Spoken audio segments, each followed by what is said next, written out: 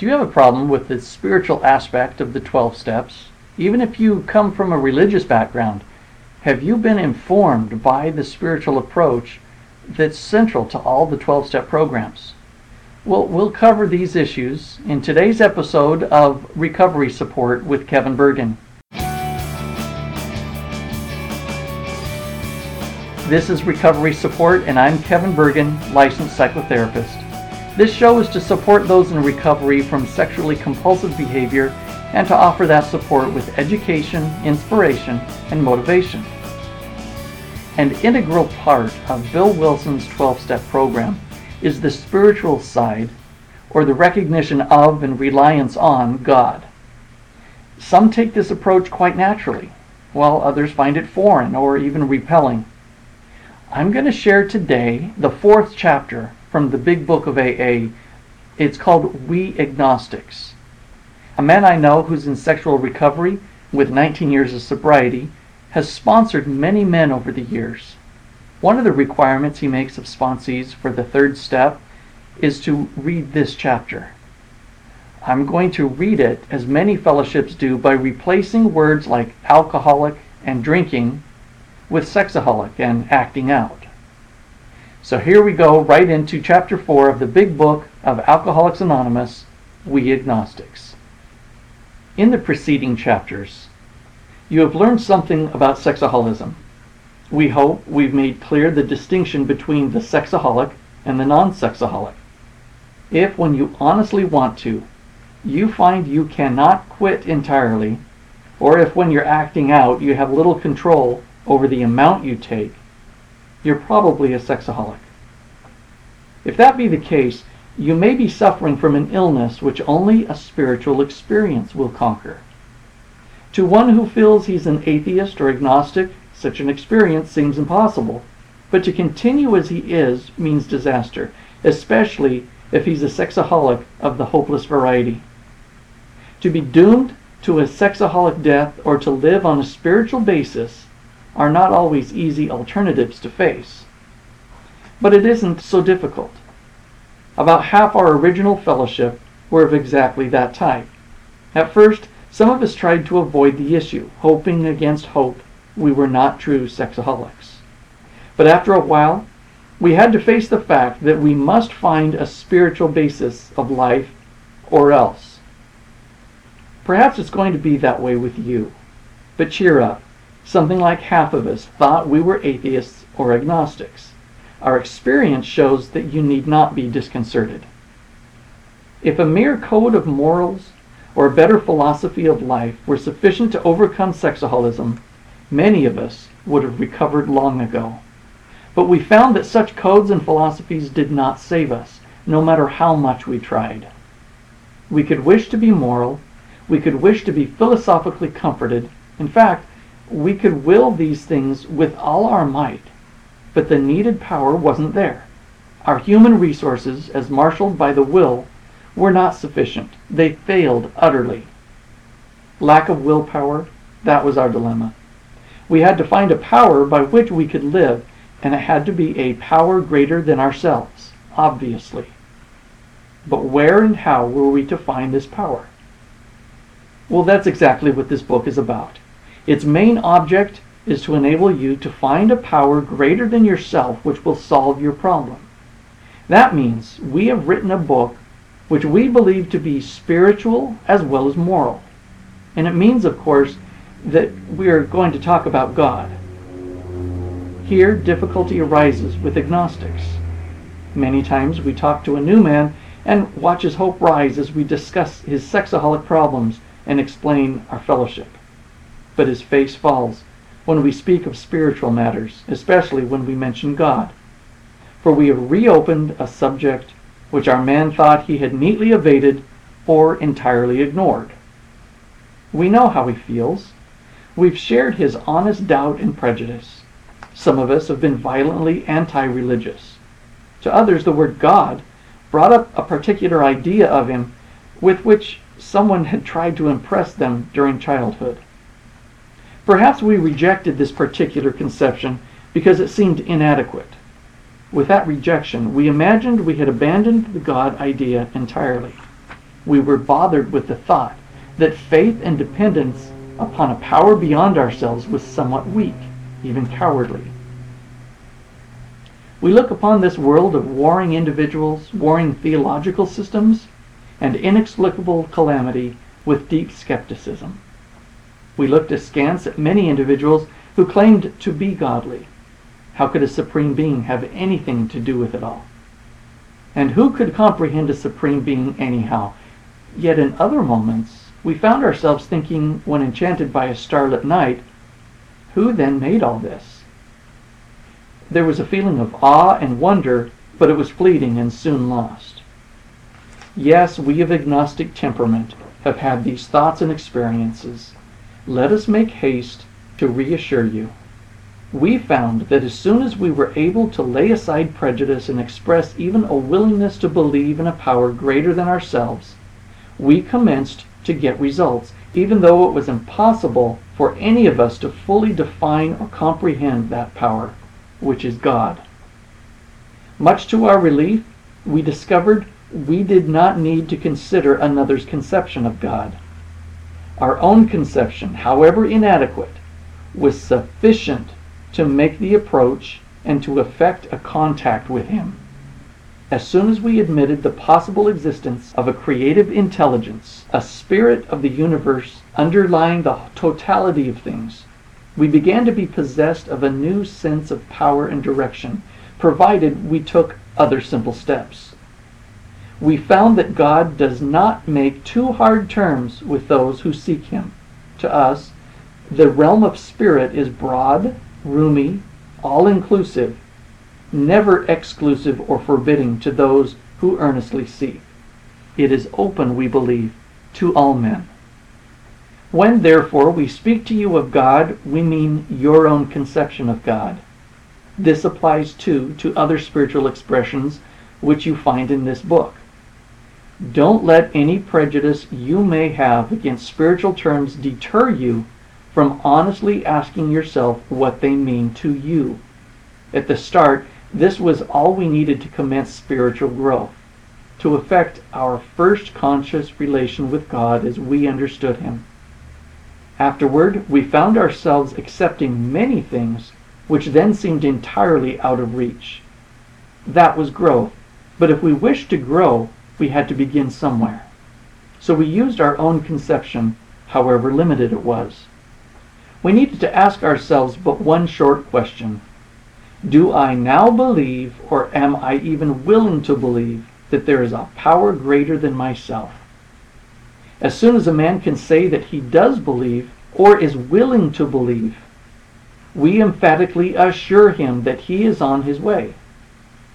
It has been repeatedly proven among us that upon this simple cornerstone a wonderfully effective spiritual structure can be built.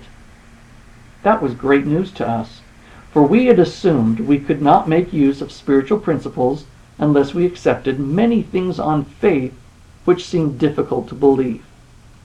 When people presented us with spiritual approaches, how frequently did we all say, "I wish I had what that man has. I'm sure it would work if I could only believe as he believes. But I can't accept as surely true the many articles of faith which are so plain to him." So it was comforting to learn that we could commence at a simpler level. Besides a seeming inability to accept much on faith, we often found ourselves handicapped by obstinacy, sensitiveness, and unreasoning prejudice. Many of us have been so touchy that even casual reference to spiritual things made us bristle with antagonism. This sort of thinking had to be abandoned.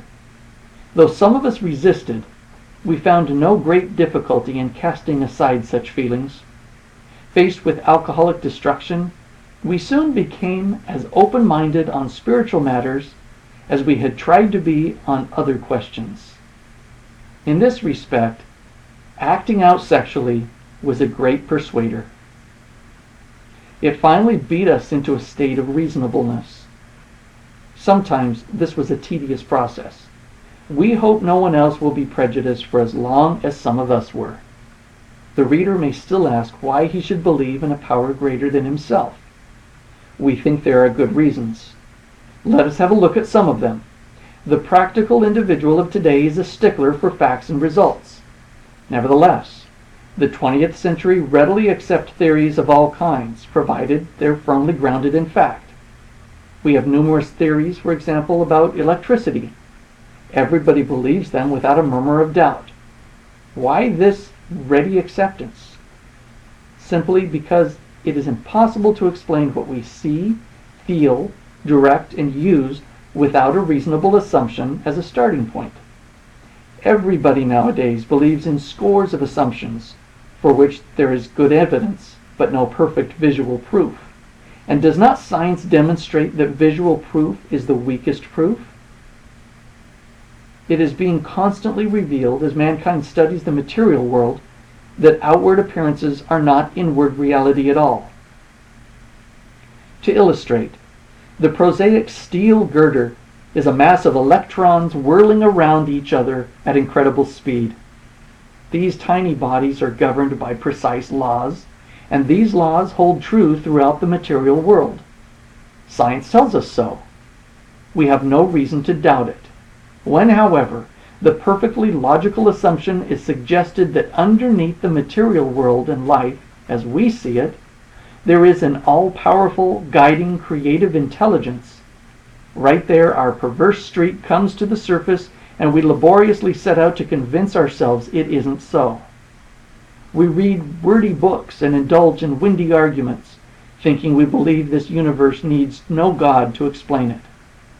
Were our contentions true, it would follow that life originated out of nothing, means nothing, and proceeds nowhere. Instead of regarding ourselves as intelligent agents, spearheads of God's ever-advancing creation, we agnostics and atheists chose to believe that our human intelligence was the last word, the Alpha and the Omega, the beginning and end of all. Rather vain of us, wasn't it? We, who have traveled this dubious path, beg you to lay aside prejudice, even against organized religion. We have learned that whatever the human frailties of various faiths may be, those faiths have given purpose and direction to millions. People of faith have a logical idea of what life is all about. Actually, we used to have no reasonable conception whatever. We used to amuse ourselves by cynically dissecting spiritual beliefs and practices when we might have observed that many spiritually minded persons of all races, colors, and creeds were demonstrating a degree of stability, happiness, and usefulness which we should have sought ourselves. Instead, we looked at the human defects of these people and sometimes used their shortcomings as a basis of wholesale condemnation. We talked of intolerance while we were intolerant ourselves. We missed the reality and the beauty of the forest because we were diverted by the ugliness of some of its trees. We never gave the spiritual side of life a fair hearing. In our personal stories, you'll find a wide variation in the way each teller approaches and conceives of the power which is greater than himself. Whether we agree with a particular approach or conception seems to make little difference. Experience has taught us that these are matters about which, for our purpose, we need not be worried. They are questions for each individual to settle for himself. On one proposition, however, these men and women were strikingly agreed. Every one of them has gained access to and believes in a power greater than himself. This power has in each case accomplished the miraculous, the humanly impossible. As a celebrated American statesman put it, let's look at the record. Here are thousands of men and women, worldly indeed. They flatly declare that since they have come to believe in a power greater than themselves, to take a certain attitude toward that power, and to do certain simple things, there has been a revolutionary change in their way of living and thinking. In the face of collapse and despair, in the face of the total failure of their human resources, they found that a new power, peace, happiness, and sense of direction flowed into them. This happened soon after they wholeheartedly met a few simple requirements. Once confused and baffled by the seeming futility of existence, they show the underlying reasons why they were making heavy going of life. Leaving aside the sex question, they tell why living was so unsatisfactory. They show how the change came over them. When many hundreds of people are able to say that the consciousness of the presence of God is today the most important fact in their lives, they present a powerful reason why one should have faith. This world of ours has made more material progress in the last century than in all the millennia which went before. Almost everyone knows the reason. Students of ancient history tell us that the intellect of men in those days was equal to the best of today. Yet in ancient times, material progress was painfully slow. The spirit of modern scientific inquiry, research, and invention was almost unknown. In the realm of the material, men's minds were fettered by superstition, tradition, and all sorts of fixed ideas. Some of the contemporaries of Columbus thought a round earth preposterous. Others came near putting Galileo to death for his astronomical heresies. We asked ourselves this: are not some of us just as biased and unreasonable about the realm of the spirit as were the ancients about the realm of the material? Even in the present century, American newspapers were afraid to print an account of the Wright brothers' first successful flight at Kitty Hawk. Had not all efforts at flight failed before? Did not Professor Langley's flying machine go to the bottom of the Potomac River? Was it not true that the best mathematical minds had proved man could never fly? Had not people said God had reserved this privilege to the birds? Only 30 years later, the conquest of the air was almost an old story, and airplane travel was in full swing. But in most fields, our generation has witnessed complete liberation of our thinking. Show any longshoreman a Sunday supplement describing a proposal to explore the moon by means of a rocket, and he'll say, "I bet they'd do it. Maybe not so long either." Is not our age characterized by the ease with which we discard old ideas for new? By the complete readiness with which we throw away the theory or gadget which does not work for something new which does? We had to ask ourselves why we shouldn't apply to our human problems this same readiness to change our point of view.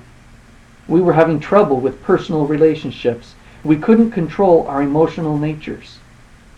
We were a prey to misery and depression. We couldn't make a living. We had a feeling of uselessness. We were full of fear. We were unhappy. We couldn't seem to be of real help to other people. Was not a basic solution of these bedevilments more important than whether we should see newsreels of lunar flight? Of course it was. When we saw others solve their problems by a simple reliance upon the spirit of the universe, we had to stop doubting the power of God. Our ideas did not work, but the God idea did. The Wright brothers' almost childish faith that they could build a machine which would fly was the mainspring of their accomplishment. Without that, nothing could have happened. We agnostics and atheists were sticking to the idea that self-sufficiency would solve our problems. When others showed us that God's sufficiency worked with them, we began to feel like those who had insisted the Wrights would never fly. Logic is great stuff. We liked it. We still like it. It is not by chance we were given the power to reason, to examine the evidence of our senses, and to draw conclusions. That is one of man's magnificent attributes. We, agnostically inclined, would not feel satisfied with a proposal which does not lend itself to reasonable approach and interpretation. Hence we are at pains to tell why we think our present faith is reasonable, why we think it more sane and logical to believe than not to believe. Why we say our former thinking was soft and mushy when we threw up our hands in doubt and said we don't know. When we became sexaholics, crushed by a self-imposed crisis we could not postpone or evade, we had to fearlessly face the proposition that either God is everything or else he is nothing. God either is or he isn't. What was our choice to be? Arrived at this point, we were squarely confronted with the question of faith. We couldn't duck the issue. Some of us had already walked far over the bridge of reason toward the desired shore of faith. The outlines and the promise of the new land had brought luster to tired eyes and fresh courage to flagging spirits. Friendly hands had stretched out in welcome. We were grateful that reason had brought us so far, but somehow we couldn't quite step ashore. Perhaps we had been leaning too heavily on reason that last mile, and we didn't like to lose our support. That was natural, but let us think a little more closely. Without knowing it, had we not been brought to where we stood by a certain kind of faith? For did we not believe in our own reasoning? Did we not have confidence in our ability to think? What was that but a sort of faith? Yes, we had been faithful, abjectly faithful, to the God of reason. So in one way or another, we discovered that faith had been involved all the time. We found, too, that we had been worshipers. What a state of mental gooseflesh that used to bring on. Had we not variously worshipped people, sentiment, things, money, and ourselves? And then, with a better motive, had we not worshipfully beheld the sunset, the sea, or a flower? Who of us had not loved something or somebody? How much did these feelings, these loves, these worships have to do with pure reason? Little or nothing, we saw at last. Were not these things the tissue out of which our lives were constructed? Did not these feelings, after all, determine the course of our existence? It was impossible to say we had no capacity for faith, or love, or worship. In one form or another, we had been living by faith and little else. Imagine life without faith. Were nothing left but pure reason, it wouldn't be life. But we believed in life, of course we did. We could not prove life in the sense that you can prove a straight line is the shortest distance between 2 points, yet there it was. Could we still say the whole thing was nothing but a mass of electrons created out of nothing, meaning nothing, whirling on to a destiny of nothingness? Of course we couldn't. The electrons themselves seemed more intelligent than that. At least, so the chemists said. Hence, we saw that reason isn't everything. Neither is reason, as most of us use it, entirely dependable, though it emanate from our best minds. What about people who proved that man could never fly? Yet we had been seeing another kind of flight, a spiritual liberation from this world, people who rose above their problems.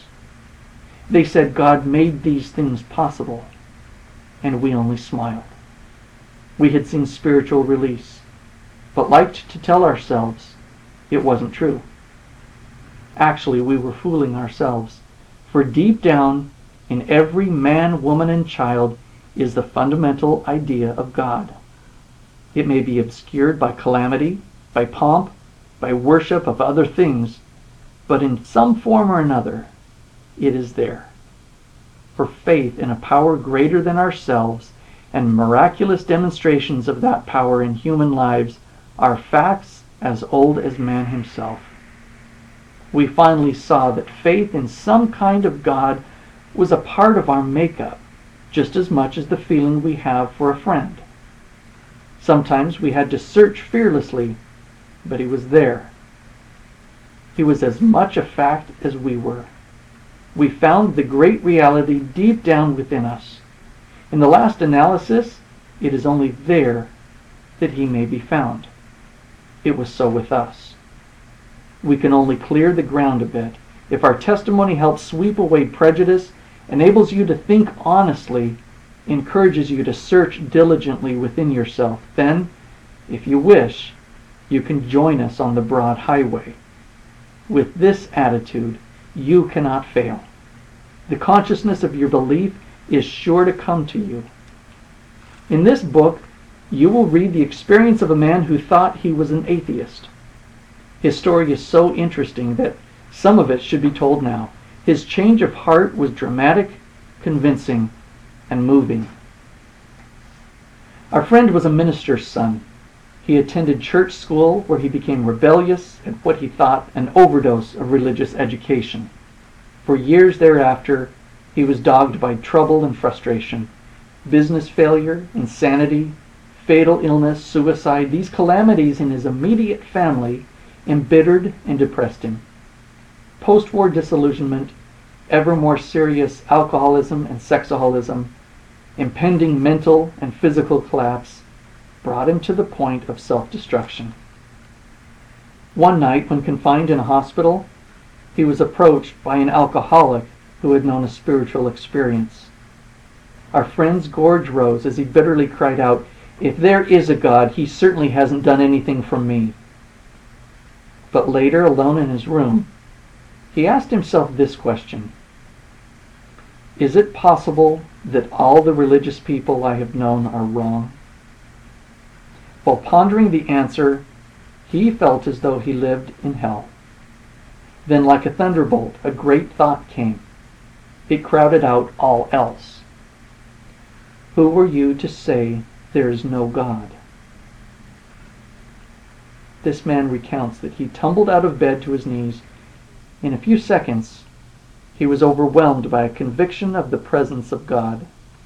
It poured over and through him with the certainty and majesty of a great tide at flood. The barriers he had built through the years were swept away. He stood in the presence of infinite power and love. He had stepped from bridge to shore. For the first time, he lived in conscious companionship with his Creator. Thus was our friend's cornerstone fixed in place. No later vicissitude has shaken it. His alcoholic problem was taken away. That very night, years ago, it disappeared. Save for a few brief moments of temptation, the thought of drink has never returned, and at such times, a great revulsion has risen up in him. Seemingly, he could not drink even if he would. God had restored his sanity. What is this but a miracle of healing? Yet its elements are simple. Circumstances made him willing to believe. He humbly offered himself to his Maker. Then he knew. Even so, his God restored us all to our right minds. To this man, the revelation was sudden. Some of us grow into it more slowly.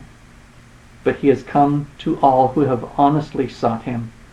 When we drew near to him, he disclosed himself to us. That was chapter 4 of the big book of Alcoholics Anonymous called We Agnostics. If you know the third step prayer, please join with me. God, I offer myself to thee, to build with me and do with me as thou wilt. Relieve me of the bondage of self, that I may better do thy will. Take away my difficulties, that victory over them may bear witness to those I would help of thy power, thy love, and thy way of life. May I do thy will always. Thank you for being with me today. You can now follow me on Twitter, where my ID is ClearHelp, and you can find my Twitter profile link on my website, kevinbergen.com. You can also email me at kbrecoverysupport@gmail.com. The Recovery Support Podcast does not promote any program or fellowship and only informs about resources that I found helpful to my clients. You can always refer to the show notes at recoverysupport.podbean.com. Have a terrific week and have a sober day.